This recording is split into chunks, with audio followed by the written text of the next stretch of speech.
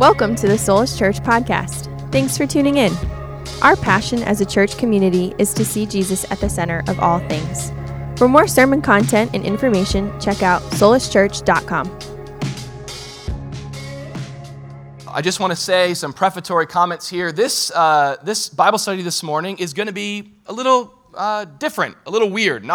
Maybe not weird, but weird in the sense of out of the ordinary of what we're typically used to. We're going to do a little bit of both today in terms of some academic stuff. We're going to learn a little bit today. The heart-stirring stuff is really mostly at the end, but there will be some heart-stirring stuff throughout. So just wanted to, prep you for what we're getting into here, all right?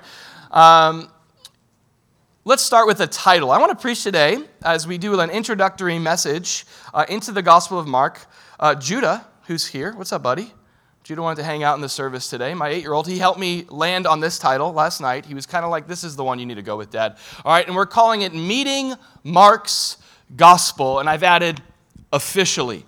Officially. Have you said that, by the way, to someone before? Hey, it's so nice to, that's like a thing now, officially meet you. I guess there's such a thing as like unofficially meeting someone, but really what we mean by that is, I know who you are because of social media. And I awkwardly know more things about you than I probably should. And so, or I've heard of you, or I've seen you, but it's nice to officially meet you. And so maybe that's kind of your relationship with the Gospel of Mark, right? You've heard of the Gospel of Mark, you've gained some familiarity with the Gospel of Mark. But if we're going to journey together through the Gospel of Mark and do life really with Mark over the next few months, we should have an official meeting. We should officially meet him, officially kind of have an understanding of what we're getting into and what he's saying. It reminds me of our marriage conference that we had just a couple days ago, started Friday and yesterday. And it was such a sweet time, over 40 couples there, just gathering together around God and seeking him to work in their lives and their marriages. And one of the reason I have this picture up there is one of the main activities was life at the table together. We purposely sort of scattered the table up so that couples in our church could meet other couples that they knew but haven't yet officially met, okay? And so a lot of official meetings going on at this conference. And we started the conference actually by going around and sort of going over the key questions of officially meeting someone. We said things like, what are your names and what do you do? And when did you meet? When did you get married? There was a question that Pastor Jim made a funny comment about it. It was, how many kids do you have or want to have? And he's like, well, I have 4. I wanted 3. That's what his comment was. It's pretty funny.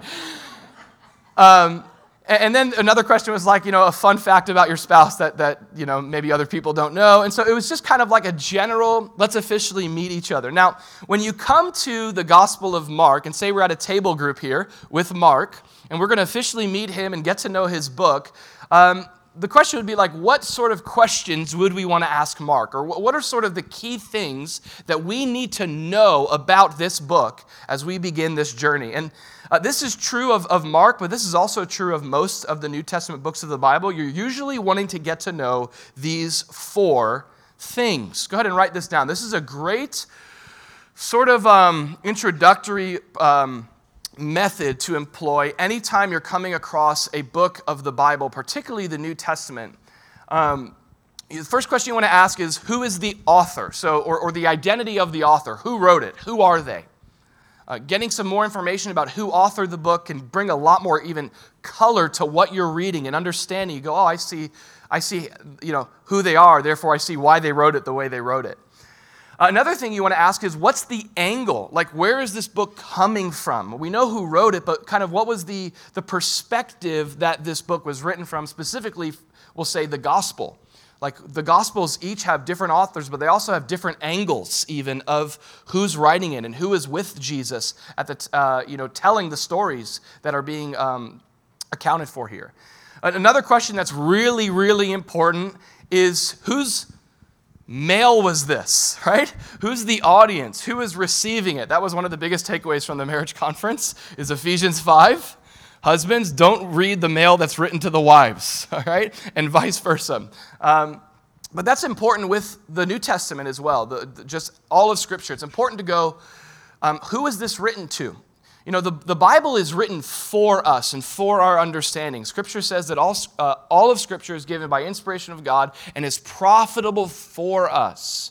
It's been written so that we might have hope. So God's word is for you and I, but the books of the Bible weren't written to you and I. There were unique recipients with unique contexts. They weren't 21st century Western Americans, for example. And that's a really important piece of information. A lot of times we can bring our cultural lens upon the context of what we're reading. It's really important to zoom out for a second. Don't read the scripture in a reactionary way or through your own cultural lens, but to put yourself in the sandals of the first century Christians, classic VBS youth pastor joke, and ask, who is this written to? All right, and then lastly, what is the agenda? What is it that the Holy Spirit has inspired this book to accomplish? So just a great little hermeneutical rule of thumb when you're approaching the scripture. So let's officially meet Mark. What do you say? Good. He's as excited as you are. All right? We begin, as we meet Mark officially, we begin with that first question, which is, who is the author of the Gospel of Mark? This is a hard one. The answer is a man named John Mark. John Mark is the author of this book, and this is a conclusion that's been made unanimously by early church fathers in the church throughout the centuries. There is external writings outside of Scripture that confirm these facts. There's a lot of other evidence to this as well. But let's talk about who this guy John Mark is. The first mention of the author of the Gospel of Mark, John Mark, is in the book of Acts chapter 12, where we're introduced to this guy who is named John, whose surname was Mark, and he's the son of a woman named Mary. This is really interesting. And this woman, Mary, had the gift of hospitality, and she also had, that gift of hospitality was birthed out of this resource she had in Jerusalem of a very large home. And so the scriptures tell us there's this really interesting story here in Acts 12. It shows us, in Acts 12, Peter's put in prison. Okay, he's put in prison by Herod. Herod is just unleashing an attack against the church. Peter goes to jail, and the entire church, they gather together at Mary's house. Isn't that awesome? She's like, come over to my house. We're going to do church. And they gather to pray for Peter, to pray for his release. If you don't know the story, it's really awesome. You got to read it in Acts 20 because the church is praying for Peter's release. Peter gets released because God hears prayer and he answers prayer. And Peter gets released from prison. He comes to the door of Mary's house. Like, I was once in prison, an angel set me free, here I am. He knocks on the door of the gate, and a little girl, they're all inside praying for Peter's release, but like the Lord's already answered the prayer that they're praying. He's at the door, and this little girl, Rhoda, comes to the door and sees Peter there, and the Bible says that she's so excited that instead of letting Peter in, she runs away. She's like, oh my gosh, it's Peter. All right, and she just like takes off. And she goes inside, and here's this kind of the sad story of this, is that she goes inside and tells all the Christians, Peter's here. As they're praying, God released Peter from prison. This girl comes in and goes, God answered the prayer, and they go, stop it, and they keep praying. Right, and that's a cautionary tale in and of itself. If we're going to pray big prayers, we should expect a big God to answer the prayers we pray. We shouldn't be surprised at the answer knocking at the door. If this is the God that does say to us even, come knock and seek and ask. And so that's what happens here, and this is the context of that. It says Peter, he realizes that he thought at first when he was being set free from the prison that he was actually in a dream and having a vision. You ever had that where you're like in between sleep and consciousness? And you're like, this is a dream. Oh no, I'm actually walking right now. I'm not sleepwalking, I'm alive, and my kids need me. Okay, I got to come awake right now. Well, Peter's like in that half state, and he comes to, and he considers that he's actually really experiencing this liberation. And he comes to the house of Mary, the mother of John, whose surname was Mark. And notice this again, where many were gathered together praying. So John Mark, this is the first time we're introduced to him. His mom is the one who has the church in her home. Many references and early fathers point to Mary being the main like host of a lot of the disciples' ministry and communion. There's some speculation that it was at Mary's house that the Last Supper took place. And so this is a really interesting, let me say this is a really interesting insight into who Mark is. We don't know a lot about Mark. We don't know much about his spiritual journey or his conversion story. He ended up writing a gospel, so something happened. We don't know much about how he came to Christ. But listen, here's what we know, and this is more than enough. Mark was the child of a parent with an authentic faith. That's what we know. Mark was the child of a parent with an authentic faith. And when I say authentic Christianity, I'm talking about this display here. What's authentic Christianity? Is there a better expression than this woman, Mary, who just says, I'm going to use whatever resource I have, my home, to serve God in his kingdom? That's authentic Christianity. Saying, God, whatever you've given me, I'm just going to give it back to you to serve you in your kingdom. My life is not my own. I exist for you and your glory and your people and your mission. So I'm going to open up my house. And man, I kind of resonate with this conversion story. Like, I had my own journey of like really getting lost in the weeds of life and Jesus rescuing me out of some darkness and destruction. But when I think of my journey of coming to the Lord, I didn't have this like non-religious background and then all of a sudden coming into faith. Maybe like some of you, there's different testimonies in here, but that wasn't mine. My upbringing was in a home where my parents had come to know the Lord and when I was at a very young age. And so this resonates with me. I'm just curious, anybody else have this, like growing up, your parents had Bible studies in your house and you were just the little kid like running around? Maybe some of you, okay, just a couple of us. So this was really significant for me as a young kid, seeing church modeled in that way. Seeing like, wow, church is a relationship and a community of people doing life together. Wow, this is really cool. And so this seems like this is Mark's upbringing, and it significantly impacted his life. That authentic Christianity, can I just tell you, parents, there is no greater influence that your faith can have on your kids than living it out at home when no one's watching. Like really being it. Not being perfect, but being authentic. Not putting on a facade. They can tell when you're faking it to other people. But that real authentic Christianity, such a significant witness. Now, okay, this is not spiritual, but it's informational, so I'm going to share it, okay? This is the first mention of Mark. His mom is the host of the early church in her home, using her large home for the church. By the way, we have people that do that. Thanks for opening up your home for community groups. Thanks, guys. Thanks for being like Mary. You're authentic, all right? There's rumor that there is another mention of Mark, that the first mention of Mark, he's not named, but there's rumor that a character found in Mark 14 is Mark. And it would be interesting if this really is Mark, because Mark's the one that's writing it. But it tells us in Mark 14, this is like tradition and rumor, that a certain young man followed Jesus as he was being arrested. And he had a linen cloth thrown around his, naked body. And when the young men, the soldiers, laid hold of him, he left the linen cloth and he fled from them naked. It's only in the Gospel of Mark that this detail is included.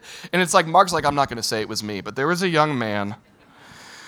He had a linen cloth. That's, by the way, linen was an expensive piece of garment. So it could be Mark. His mother was wealthy. And when he was it could be that after the Last Supper, he had the guards looking for Jesus at his house. He followed them there to see Jesus arrested, and they catch him kind of in the woods, and there it goes. And he flees away buck naked. Judah loved that. Judah loved that. I shared that with him last night. He's like, that's awesome. That's in the Bible. So maybe that's Mark. That's extra. Make sure you put meticulous notes about this detail, okay? Now, the story continues. We learn more about Mark because he goes from being this young man raised around the things of Jesus. He comes to faith in Jesus, seeing it through the faith of his mom. And then the Lord begins to give him great opportunity. This is what happens. The more you follow Jesus, I'm telling you, follow Jesus authentically and watch him open doors of opportunity for you to serve him. Watch him do it. I want to serve him. Just follow him faithfully and watch the doors that he'll open up. And so this happened for John Mark. It tells us that in Acts 12, that Barnabas and Saul, this is also the Apostle Paul, he's also referred to as Saul in the book of Acts, they returned from Jerusalem, and when they had fulfilled their ministry, they also took with them John, whose surname was Mark. So this is kind of cool. This young guy who has had his own history with Jesus and has come to faith in Jesus, he now gets invited to be a companion and like a help to the ministry of Saul and Barnabas. It tells us a little bit more about this. In Acts 13, Saul and Barnabas receive a special church planting mission calling. They're fasting and they're ministering to the Lord, and the Holy Spirit says, set apart to me Paul and Barnabas for the work to which I've called them. So God sets a calling, calls them out, these apostles, and so they go out on their calling, and it says that they had John with them as their assistant. So that's a pretty cool thing here. John Mark goes with them, and it's important to note, he's not an assistant apostle. He's an assistant to the regional manager. It's really important to point out that detail. All right. Anyway, he's an assistant. He comes along as a servant to help them along the way, to assist in the ministry. Mark is as vital. John Mark, he's referred to John and Mark interchangeably. He is as vital to the ministry that God is going to accomplish as Paul and Barnabas are. It's a team effort, right? We know that. Brittany and I knew this. When God called us to plant the church, we're like, okay, we have a part to play in planting the church. We're one part of the body, and the Lord is going to bring all these different people into what God is doing here. You guys probably know this, but every morning there are people that come to assist in the work of the ministry that happens here on Sunday, and it's such a key and valuable piece. Without that piece, we don't have church. Without Mike being in the back bearing with all my slide changes that come in at 9:30 a.m. and taking the time to edit these things and make these things, without the setup team getting here to assist in the work of the ministry, it's a group effort to do what we're doing and to seek what God's doing. Such an important piece of ministry is service and ministry of those that are willing to serve the Lord. And so that's John's opportunity, assistant to the apostles. And he comes to serve alongside of them and support them. Now, it's what makes what happens next with John Mark so difficult for Paul. We're talking about the value that someone who's assisting the ministry can bring. You guys know the story potentially of John Mark and Paul and Barnabas, but it tells us this. It goes on to say, so he goes along with them, but Acts 13:13 says, now when Paul and his party set sail, so it used to be Paul, Barnabas, and John Mark, but now it's grown to apostles' party of 5 or something like that. I don't know how many, but now it's a party, all right? It's a fiesta. But like a lot of people, you get the idea. No more jokes. They set sail from Paphos. They came to Perga in Pamphylia, and John, this is John Mark, it says he departed from them, returning to Jerusalem. Now, we don't know why. We don't know why John Mark, he gets this great opportunity. Maybe you've done this before. You're excited the first day, and the second day, you're like, what did I sign up for? Okay? Like, all right. I said, God, you're calling me to a church plant. I'll do it. And then like week 2, you're like, setup team's hard, okay? So we don't know the exact reason surrounding why John departs. I don't want to say that he bails, because that's inferring something on him that we don't know. There's many speculation as to why John potentially left. Could it have been that he was kind of this young guy that's never been out on these radical journeys with Paul and Barnabas, and he's a little homesick? You ever been homesick before? Like, I'm homesick right now. I want to go home right now. I love my home, and so that's a very relevant potential reason. Potentially, another speculation was that maybe it was like a heart issue, because he gets invited to go along with Paul and Barnabas, but then the group gets bigger, and he used to be like, maybe it was a heart issue, like I wanted to be one of the main guys, and now I'm just one of many. That can happen in a church, where people, they want maybe selfishly certain like roles and privileges, and that's not, by the way, a good reason to come alongside of a church. That's not a good reason to join a church. We join a church, all of us, to serve Jesus. That's it. Not for accolades and notoriety and special perks. We do what we're called to do. And in this case, maybe there was like, hey, it was a group of 3, but now it's a party, and you kind of feel like, I used to be one of the 3, now I'm one of the 7, And so it could be that. That's some speculation. Another could just be fear. Like he's like, I am not cut out for this. And that's okay. That happens in a church plant as well. People are like, oh, cool, a new church plant? I love new things. It's like, well, okay. No, it's going to be hard, all right? It's a lot of work, and that's okay. God moves people on to new journeys, to find places that better match their season of life. Nonetheless, we don't know why he left, but here's what we do know. Paul was not happy about it. Paul did not appreciate it. It tells us this later on, and I got to point out this, I forgot to mention this, but John Mark is Barnabas's, that's really annoying to say, he's his cousin.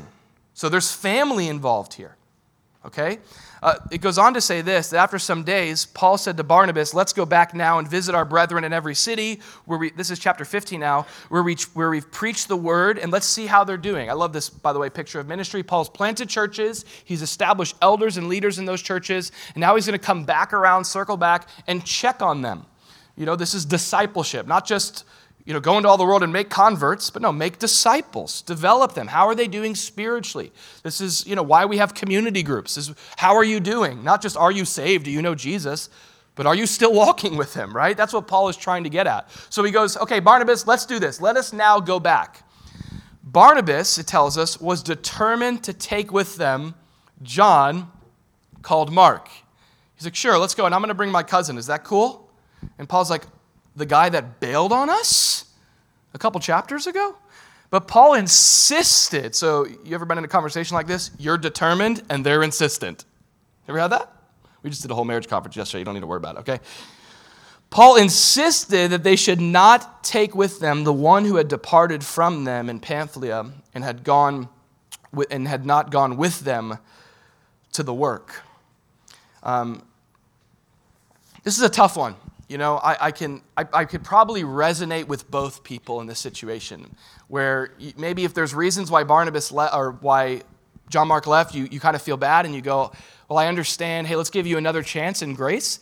And then you have Paul that's like, listen, I tried and it was unreliable and it messed with things, and we can't risk that happening again.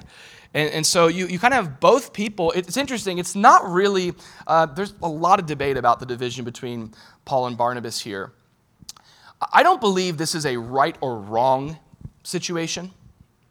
I think this is a right or left situation. You ever been in that situation with a person?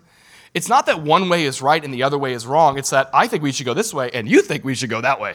Those are the hardest situations to deal with in relationship. Preferences.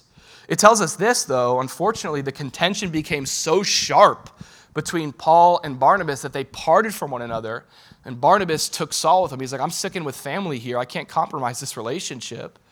But Paul's like, but I got a calling, and I can't bring him along and potentially risk him making the ministry harder because he's going to bail again. I can relate to that as well. And he sails to Cyprus. Paul chose Silas, and he departed, being commended by the brethren in the grace of God. So they part ways. This is not how it's going to be in heaven. Let's just say that. Okay, like in heaven, our petty preferences won't divide us. But here on earth, sometimes this happens. And sometimes you're at a stalemate with someone. And can I say, sometimes the best way forward is to split up and go separate directions. Sometimes that's okay. Sometimes that's how you endeavor to keep the unity of the Spirit. Sometimes that's what God has. And it's unfortunate that it's the case in a fallen world, but this is often how God sometimes will move people on. We work better. Sometimes it's an issue of we need to unify and fix this, and this is petty. And sometimes it's a major issue, and that's okay. That's why there are so many different kinds of churches here in Boca Raton in South Florida. Because God's doing all sorts of different things. And, you can bring those churches together to pray and ask God for the same things. But, there's only one steering wheel, right? And so it gets difficult when you have multiple hands wanting to set the course. So there can just be some complications with that. Now, here's what I want to point out. Regardless of the circumstances, we see this guy, John Mark, who authors the Gospel of Mark. He's at the very center of this contention and division. Paul's like, nah, that guy bailed on me. He's not coming again. Paul's very rigid and no way. And Barnabas is more gracious. Man, he's family. He messed up, Here's something really interesting that we learn at the end of 2 Timothy. I want you to notice, this is at the end of Paul's life. This is we don't know if Paul has days. We don't know if he even has hours. He certainly doesn't have weeks and months left. He's like, I fought the fight. He's finished his race here. This is prior to his own death. And he says this, get Mark. Bring me Mark. Get Mark and bring him with you, for he's useful to me for ministry. Isn't it, regardless of the circumstances, how divisions happen, isn't it interesting that somebody at the end of their life, they look back on those things that used to be the biggest deals and they go, what was I doing? Just bring them. That was so stupid for me to be so upset about that. And so it's just really interesting to think about that. I've definitely had that where I look back on my life and go, why did I make that? You ever done that? Why did I make that such a big deal? And it was where we were at the time, but there's something healthy about looking back and going, Lord, help me not do that again. So just an interesting insight there. Now, this is the end of Paul's life. A good question to ask is okay, so what happens to John Mark? I mean, clearly he ended up writing a gospel. So there's this whole issue where he bails on Paul and Barnabas. Barnabas is like, sorry, Paul, I'm sticking with my family. I'm going to go with him. Something really interesting happens. Notice this. This is written by the Apostle Peter in 1 Peter 5:13. Paul says, she who is in Babylon, many people think he's saying here the church that's at Rome, the elect together with you, greets you. And notice this, and so does Mark, my son. So Paul's like, I want Mark out of here. To the end of his life, he's like, why did I do that? That wasn't nice. Peter, okay, listen. Peter knows what it's like to bail on the Lord. Peter's a guy that's blown it. He's messed up. He's run away from Jesus before. And so he who's forgiven much loves much. And so he goes, I'm going to adopt this guy. Now, was it like a dig at Paul? Peter and Paul, they got this thing, who's the more epic apostle, I got you, man. I'll protect you, But notice the heart of Peter. I see Peter just going, come here, bud. I know what it's like to blow it. And Paul's going to write in Galatians 6, man, if anyone among you is overtaken by a trespass, you who are spiritual, if you're really mature, you're not going to reject the person that blows it, but you're going to seek to restore that person. Let me restore you in a spirit of gentleness, considering myself, lest I also fall into the same temptations. And Peter's like, I've done the same thing that Mark has done. And this is so important for a church to embody this heart, isn't it? I need grace, so I can give you grace, right? I'm a mess, so you can be a mess. I know who I am apart from Jesus, so you can come as you are apart from Jesus, and we can all go to Jesus together. This is Peter's heart. It's a really cool thing. Now, this relationship becomes very parental and paternal. As you even see the language here, he says, Mark is my son. We don't know much about Mark's dad, if he was a believer, alive or not. Likely not. In this case, where Peter says, I'm kind of adopting you spiritually. I'm going to be a mentor, a fatherly figure to you.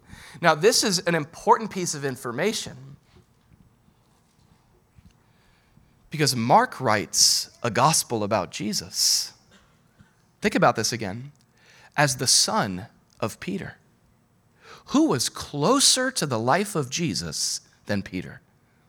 Think about that, up close and personal. So this is the next thing that's important to write down about this book, which is the angle. That's the author.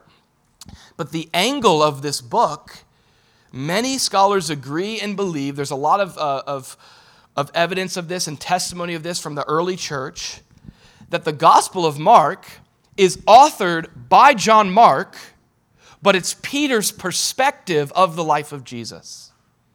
So you have 4 different Gospels. We know this, right? Matthew, what else? Good one. What's the next one? And John. Matthew, Mark, Luke, and John. Each gospel presents a different angle, a different perspective of Jesus. Matthew is written from a Jewish perspective. Matthew the Levi, writing about how Jesus has come to fulfill the Torah, to fulfill the promises of the Messiah. The King of Israel is here. That's Matthew. You get to Luke. Luke is a great gospel. Luke is like this crowd-funded project by this guy named Theophilus. People think he was Theophilus, but he was a really good guy. All right, and Theophilus, he is the benefactor of this research project that Luke conducts. He pays Luke to go investigate this man who claims to be God, and then you have Luke the physician, who Paul. I love Paul at the end of his life. In that verse, he says, "Luke alone is with me." I love that. He's like, "Luke alone is with me." The doctor's here. Yeah. All right. No offense, Dr. Noss. But, he writes this real meticulous work called the Gospel of Luke. And then you have John, which is written to behold the glory and the divinity of Jesus. But Mark has its own unique angle. The Gospel of Mark is so special because it's written from the angle of one of Jesus's, if not Jesus's best friend. This is so important to keep in mind when we're reading the Gospels, that these aren't just like speculation, passed down stories. This is Mark sitting down with Peter, who was there, who could also compare those notes with Matthew, who was there, and many others of the church that watched these things unfold. And he's writing down an eyewitness account of what they saw. And one of the best evidences to the fact that you know it's not fiction is like the mistakes of Peter, that Peter would maybe, like, if you were just trying to make this stuff up for your own selfish gain, you probably wouldn't include the things like you betrayed Jesus, or that like when he needed everyone to pray, everyone was sleeping. You'd probably make yourself look good. But there's no way to fudge the story, right? There's no way to change it because everybody knows what happens. And this is that eyewitness account that Mark is writing down. It's so important. The Gospels come from that perspective of someone who was there. There's a lot of evidence to, and even reasons to why we would conclude that this is outside of tradition and early testimony. One of my favorite examples of this, of why we know this is Peter's perspective, is, well, you have one, that Peter's the most mentioned guy. Of course, Peter would mention himself the most in his own gospel. Another thing that's interesting is nothing in the Gospel of Mark involving the disciples, nothing happens without Peter there. So Peter's like, in other words, he's like, I was there. I saw this happen. And he even uses like really vivid detail to describe some of the things that wasn't even a form of literature around back then, like a kind of fiction where you said like the grass was green or there were this many fish in the net. Peter, like he's recounting the story as if an eyewitness who was there, who's taking in the scenes in his mind, remembering the air, remembering the feel of the grass. It's really cool. One of my last favorites kind of examples of this, of how you know it's Peter's perspective, is this is just fun to do if you want to do like some Bible nerd stuff later. There is a speech that Peter gives in Acts chapter 10 that is, scholars have said, it's an abbreviation of the Gospel of Mark. Like if you took it and overlaid it on the Gospel of Mark, you have the story of Mark summarized by Peter's speech. So there's much evidence that shows that this is Peter's perspective. A couple other nerd out factoids, and we get to the good stuff in a second. Write this down. This is really important to know about this gospel, Peter's gospel, the Gospel of Mark, his perspective that Mark is penning. Maybe Peter's dictating it to him. We don't know if Peter's alive at this moment that it's penned. It's possible. Mark was Peter's interpreter and almost his secretary at his old age. Some really interesting facts about the Gospel of Mark and some of the things we could love about it. First of all, it's the earliest gospel. It's reliable. Some people date it as late as 65 AD. Some others date it as early as potentially 50 AD. We're talking about like within 17 to 25 years of the life of Jesus. This is not stuff that's like hundreds of years later. This is a document that's written fresh off the press over events that happened like 20 years ago. You know, let me ask you, do you remember Y2K? Do any of you kind of remember like it was yesterday? You know what I'm saying? I remember my mom packing the survival box. I remember she had, Dad, you remember this? My dad's losing it. I remember she had, like, I remember in the box, I would go through it because it was like, it was in our bathroom for some reason. I'd just be like, what's in here? You know, like MREs. Like we're totally ready for the apocalypse here, meals ready to eat. There were waterproof matches. I played with them as a kid and they were gone. But I remember being a kid, I was in 6th grade and I remember like the turn, it's coming. Like that's a pretty, you could sit and if we all sat down and we compared what was going on, especially if we were in the same family or the same world, we'd have pretty accurate details of what happened. I want you to think about it. There's been likely less amount of time here for this gospel from the life of Jesus. We're talking maybe 17 years. So really cool to think about when we come up to a book like this. This isn't just some random sacred text. This is eyewitness account. It's the earliest gospel we have. It's also, another reason why I love it, it's the shortest gospel. I love small books. Aren't they the best?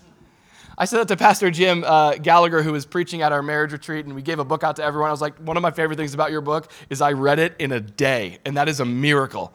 All right? So Mark is the shortest gospel. It's only 16 chapters long. It could be read aloud in an hour and a half. It's a really concise and short gospel. Part of the reason why it's the shortest gospel, this is a really important detail, is the Gospel of Mark is the shortest because it's also the quickest gospel. This is why it's so short. It's the quickest gospel. What do we mean by that? Well, the best way to understand what this idea is saying is the most commonly used word that we're going to see in the Gospel of Mark, it's used 40 times, is the word immediately. 40 times in the Gospel of Mark, immediately Jesus this, then immediately that. Like, I love, maybe it was because paper was expensive, and Mark's like, I don't have all the resources, we just got to make this quick. Or he was in a hurry. Whatever the case is, like, if you're trying to get, like, I want the most concise and succinct, but also efficient and detailed gospel that's not going to take me forever to read, Gospel of Mark. Because in the Gospel of Mark, Jesus is always like moving from here to there, from here to there. I just love the way that Mark tells the story. He's almost ADD. He's like, I'm here, and then Jesus did this, then he did this, then he did that. It's pretty awesome. So it's the quickest, the fastest moving gospel, scene to scene to scene to scene. And lastly, it's the simplest gospel. What I mean by that is the Gospel of Mark is uniquely written to those who have a non-Jewish background. And so, not that Matthew and Luke and John, for example, are complicated and not easy, but the Gospel of Mark especially is simple for someone that doesn't have a Jewish background.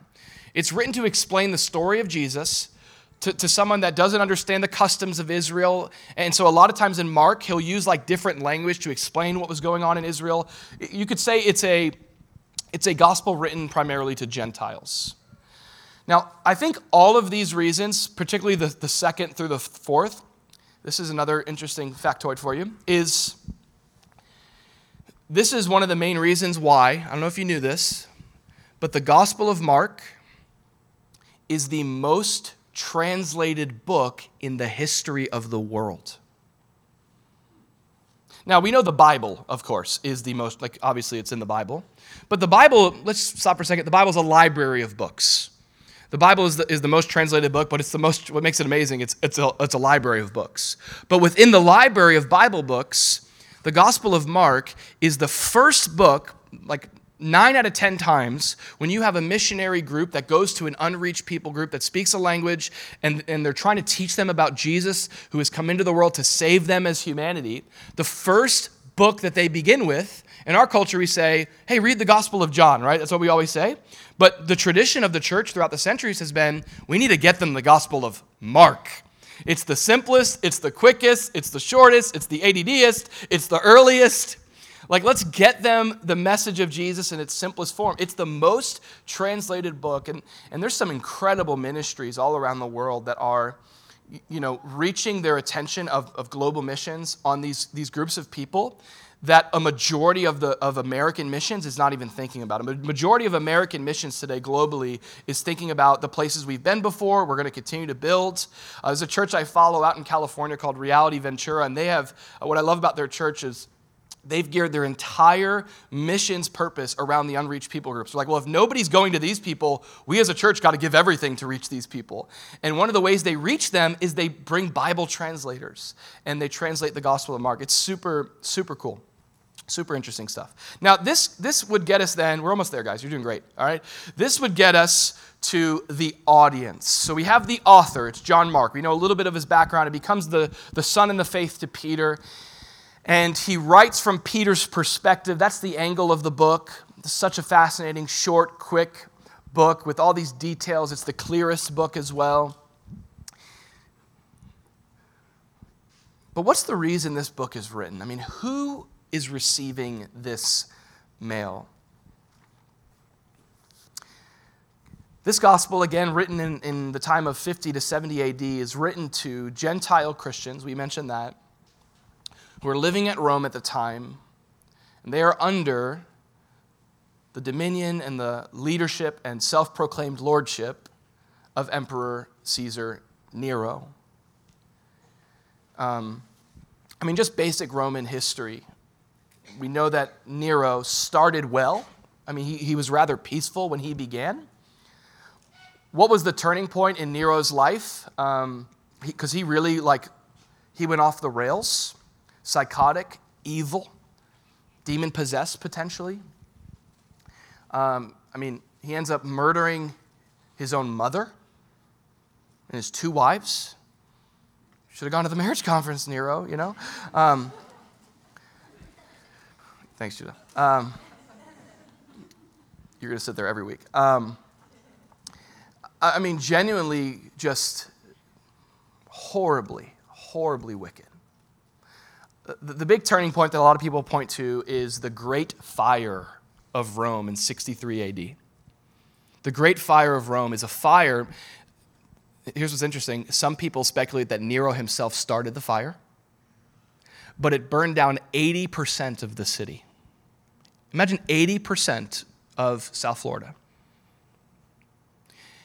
The way that Nero led through, this is a very unique thing back then, is whenever there was a national crisis, what some people would do is blame another group of people. And that's what Nero did. He blamed the Christians. He said it's their fault. They're the reason why Rome is burning. They're not worshiping our gods. And this is the punishment for that. And so he singled out the Christians, and he began to systematically murder them. And not just murder them, but gruesomely kill them. Feed them to animals. We know the Colosseum. We know the movies that portray some visions of this. But this was the life of a Christian. This was the life of a Christian not even 30 years after Jesus has resurrected and they've committed their lives to him. I want you to understand this, that for us, one of the things that by the way, this is not something like, even though the church has been common to experience this, we look at our country and we go, God, this is a blessing that we don't face things like this. And our desire is, I don't want my kids to have to face things like this. But this is the norm for many. This is the world that some Christians, this is all they knew. They didn't know the idea of we're good, hopefully persecution doesn't come. This is what faith is to them. Talk about a cost of following Jesus. You get the knock at the door, are you a Christian? Courage that's needed, the faith that's needed. The cost of following Jesus was life or death. Jesus taught about that. He said, this is what real Christianity is. It's costly. It's gonna cost you a lot. Not just your behavior, but your whole life. That's the whole point, is I'm presenting myself as a living sacrifice to you, God. I belong to you. The scriptures tell us this. This is an interesting reminder, because I wanted to just say, despite what the freedoms that we have in our country and the protections we have, that's not the case for many Christians around the world. For a lot of Christians around the world, this is also the reality that they're born into, whether it's the Middle East or somewhere there in the 1040 window. You know what the scriptures tell us? In Hebrews 13:3, it says that we need to remember the prisoners as if we're chained with them, those who are mistreated, since you yourselves are in the body also. I've heard one pastor say it this way: it's not the American church and the persecuted church. We are the persecuted church. We're the one body. So if one part of the body is suffering, we're all suffering. That's why my dad was so passionate as we began this year. As you went out, you probably noticed he was handing out these calendars to pray for the persecuted church around the world. So I want you to hear something. There are Christians that have heard the gospel of Jesus. The Holy Spirit has arrested their hearts. They've seen the goodness of God displayed in his love and saving them and rescuing them. They've heard who God is. They found their purpose for their living, and they're suffering for it. And Mark is going to write them a gospel. He's going to bring them a message. And that's our last idea here, which is the agenda. What is the agenda of Mark? Written to that context, Christians in a context of difficulty and persecution, Mark writes his gospel with a twofold purpose and agenda: to announce the news of Jesus and articulate the way of Jesus. To announce the news of Jesus, that's the agenda, and articulate the way of Jesus. That's why this gospel exists. Even there, we read Mark 1:1 in the beginning, and it says, the beginning of the gospel of Jesus Christ, the Son of God. That's what Mark's gospel is all about, announcing the way of Jesus, the beginning of the gospel. The word gospel means good news, and this is what Mark has for these Christians. Isn't that interesting? In the situation that they're in, the thing that he has for them, whatever you're going through as well, the thing that you really need is good news. That's really what they need. Facing what they're facing, Mark brings them the good news of Jesus. That's what the Christian faith is all about. I like the way Tim Keller says it in his book called Hidden Christmas about the announcement of Jesus' arrival. He says, advice is counsel about what you must do, but news is a report about what has already been done. Advice urges you to make something happen. News urges you to recognize that something has already happened and to respond to it. Advice says that it's all up to you to act, but news says somebody else has already acted. This is such an important distinction to make when we talk about the Christian faith. The Christian faith is not good advice. The Christian faith is a proclamation of good news. It's news. So Mark's like, I'm writing to you, and I'm not just giving you, I'm giving you an announcement. I have an announcement to make. I have news to bring to you. Advice is about you and what you need to do, but an announcement is what's already been done. That's what Mark brings to these people. He brings the good news of the gospel of Jesus. Now, it's really interesting the way that he brings them that gospel. Are you looking there at Mark 1:1, the verse that we read on the way in? In telling the gospel or the good news of Jesus, he uses descriptive particular words. You know, back then I kind of alluded to it, but paper wasn't as much of a common use material. It was more expensive, and so you didn't do like the whole preface thing and thank your grandma on the next page. Like you had one shot, you had very few words to use. Every word counted, every sentence mattered. And so when he starts with that sentence and introducing his gospel, the beginning of the gospel of Jesus Christ, the Son of God, every word that he's using is inspired and intentional. And what's really interesting is the three specific words he uses to describe the gospel of Jesus. He talks about the beginning of the gospel, of Jesus Christ, and then he says the Son of God. So beginning, Christ, Son of God. Some really interesting interpretation of this verse has concluded that as Mark is presenting his gospel, what he is doing is kind of like what like the Star Wars movies do and a lot of movies do nowadays. You ever seen a movie where there's multiple storylines going on at once? And usually the end of the movie is those three storylines converging into one. That's what's happening here in Mark 1. There are three storylines, three places even that Mark is writing about. The first place is Eden. The Garden of Eden. This is the first storyline that Mark is tying together here with the gospel of Jesus. He says, and I love this language he uses, he says, in the beginning of the gospel of Jesus. He's not saying, okay, now I'm beginning my gospel. No. He is connecting the news of Jesus to an event that happened thousands of years prior in the creation story. As Mark is connecting his gospel to Eden, he's communicating that his gospel is a message. The message of Jesus is a message of restoration. A message of restoration. The Gospel of Mark, it's really cool. It's filled with creation imagery. Every other page has some sort of detail about the creation story that matches it to the creation story. One of my favorites here is Mark 1:9 when Jesus is baptized. It came to pass in those days that Jesus is baptized, comes from Nazareth, and was baptized by John in the Jordan. And look what happens when he's baptized. Immediately coming up from the water, he saw the heavens parted and the Spirit descending upon him like a dove. And a voice comes from heaven saying, "You are my beloved Son, in whom I'm well pleased." Now this is literary genius here. This is reminiscent of the beginning of all creation, where you have the Father, the Son, and the Spirit. The Father is speaking. He's speaking life into existence. You have the Son, the Bible says, present even there at creation. All things are made through him. And then you have the Spirit like a dove hovering over the waters. That's Genesis 1 and 2. And so Mark is doing that on purpose. He's using creation language, creation imagery, because he's bringing a creation gospel. That's one of the storylines. It's a storyline of creation. One commentator said it this way: for Mark, the introduction of Jesus is no less momentous than the creation of the world, for in Jesus, I love this, new creation is at hand. That's awesome. Mark's like, in the beginning, Jesus. That's what he says. He's connecting his gospel. This is as momentous as God speaking the world into existence. It's more so. It's God speaking the truth about who his Son is. This is the good news of the gospel. It's a message that connects to the Garden of Eden. It's a message of restoration. You may have heard this before, but this is one way to understand the story of God throughout history.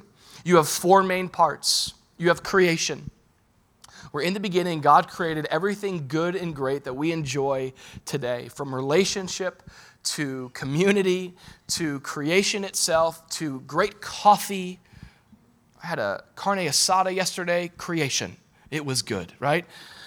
And the Lord said it was good. I mean, everything in that realm, harmony between man, harmony with God. This is the creation story, but we know how things got spun out of control through sin.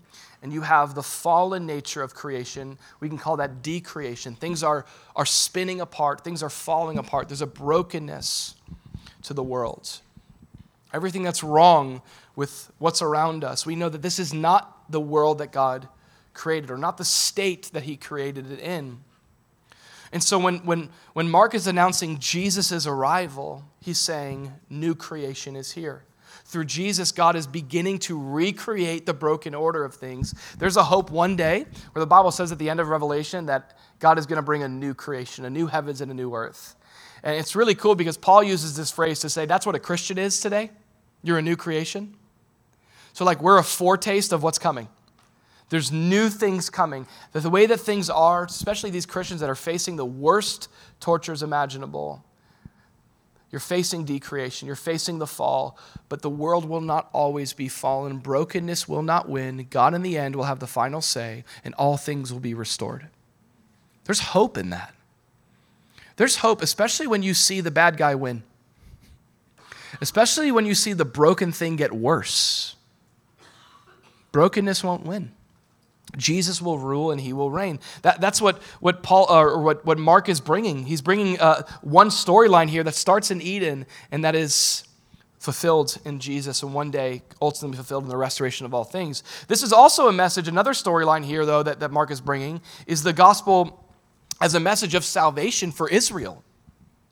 He says it's the beginning of the gospel of Jesus Christ. Now, fun fact. Christ is not Jesus' last name. Okay? Like in the phone book, Christ, Jesus. It's not a thing, okay? Christ is not a part of his name. It's a title. Christos in the Greek, from the Hebrew Mashiach, which meant the anointed one, the promised one, the one that God spoke of, the one that we were waiting for, the one that God promised even at the fall, that the seed of the woman will crush the serpent. He will bruise his heel, but he will crush the serpent's head. The first promise of the Messiah that's echoed all throughout the Old Testament, the one that Israel was waiting for, the Savior that they were looking for. And now we know when Jesus came, and this is kind of the Christmas story, they weren't expecting Jesus to come the way he came. They're expecting a conquering king, the way Jesus is going to return. Instead, he came lowly, he came humbly, and they didn't expect him to establish his kingdom the way he did, sacrificially. More so than that, they didn't expect him to bring the kind of salvation that Jesus brought. They were hoping that the king would come and save them circumstantially, but their greatest need wasn't circumstantial salvation, it was eternal salvation. And so Jesus comes. That's what the gospel is. for all humanity. It's the good news of great joy for all people that God has promised to Israel, that's fulfilled in the person of Jesus, that your sins can be forgiven. That Jesus goes to a cross, he dies, he takes upon himself your sin and your crimes and your brokenness so that you can be righteous in him through faith. He rises from the dead to defeat your greatest enemy, death itself. Gifts you with eternal life through your trust in him. You don't have to stay separate from God in your sin. You can be saved. You can be saved. If you confess with your mouth the Lord Jesus and believe in your heart, it's not just an acknowledgement of things, it's a belief in your heart. You say, I'm not my own Savior, I need Jesus. This is what Paul says about Jesus. He says, this is a faithful saying that Christ Jesus came into the world to save sinners. And Paul, who was the best apostle out there, says, and I'm the chief sinner. I'm number one sinner. This is, by the way, what's needed for salvation. Did you know that? Jonathan Edwards said, the only thing that we need to be saved is need. What do I need to be saved? Need. You need to know that you can't save yourself. You need to know that Jesus is your Savior. You need God. You need to know that you need him. And Paul knew his need, but he knew something greater than his need. He knew the provision for his need, which was Jesus.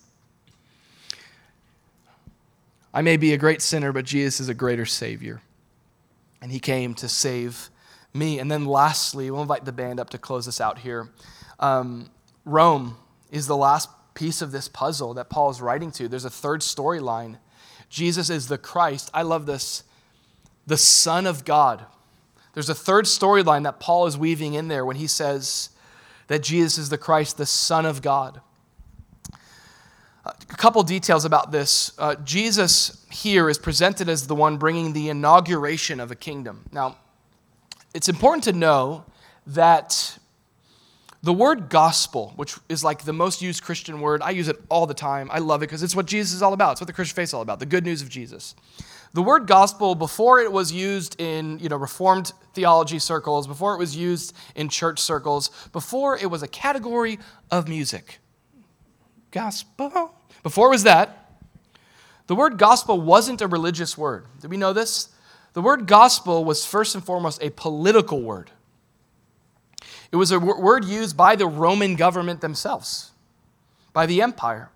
What would happen is anytime there was a new Caesar that was born, or anytime, listen to this, when a strategic and decisive military victory was won by the empire, the nation would send out a herald, here's the word for it, you ready? An evangelist, who would bring the good news of the gospel to the surrounding world, to proclaim, that not to give advice, but to say, hey, I've got good news.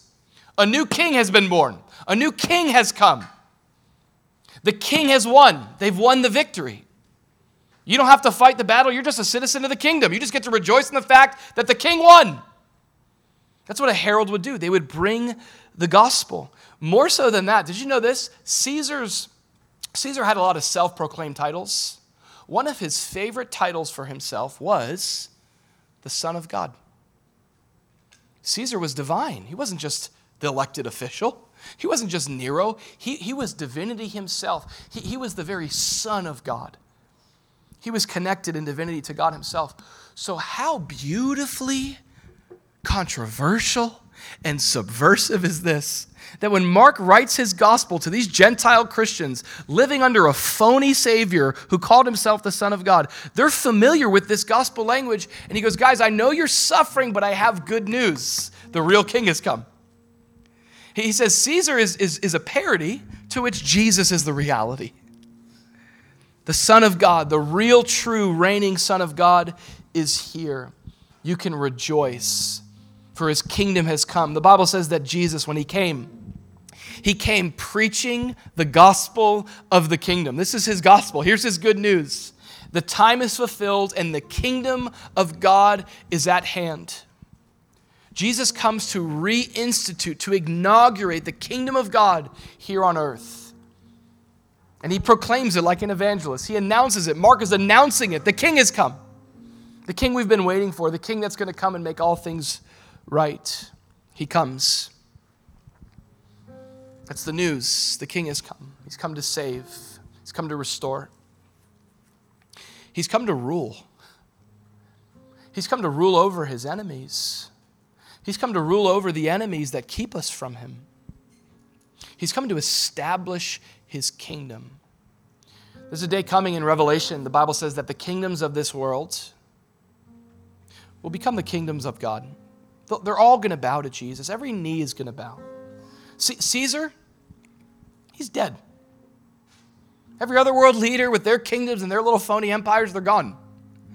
But there's one king that rules and reigns forever, and that's Jesus. He's alive.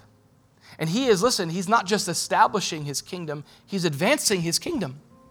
So you read the Gospel of Mark, and it's all about, when we get into this, it's so exciting, because in the Gospel of Mark, we see not only that Jesus inaugurated the kingdom, but he begins to expand his kingdom in such unique ways. Here's probably the most famous verse from the Gospel of Mark. The Son of Man, the King, doesn't come to be served, but to serve and to give his life a ransom for many. This is how the kingdom of God moves forward. Isn't that amazing? What a contrast to Nero. How do I advance my kingdom? Well, through conquering and military conquest. But Jesus goes, no, the way of the kingdom is laying down our life. Jesus goes, I'm going to lay down my life for my enemy, for them to be reconciled to God. This is the news about the Gospel of Mark. I'm so excited for the next few months, like I said, to spend our time in this book and to learn more about this way. You know, the kingdom of God is here. It's right now. It's within you, Jesus says. And we are ambassadors of the kingdom of God. And God wants to bring his kingdom to your life, and he wants to advance his kingdom through your life. And that comes through following this same way of Jesus, following the way that he laid out for us. That's what he was doing in that time. It's what he's doing today. And what a cool thing that we get to be a part of. Jesus, you're advancing your kingdom, and you're using my life to do that. Amen?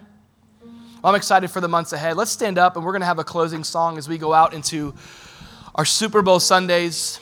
Before we have fun with our friends, let's just take a moment to close. And we talked about that idea of needing God, knowing that we need God. And so we're going to close reminding ourselves that we can look to God. He's the one that our help comes from. This is why Mark brought this gospel. You had Christians that were stuck circumstantially. There was nothing but hardship all around them. What did they need? They needed God. They needed the news that he brings to their life.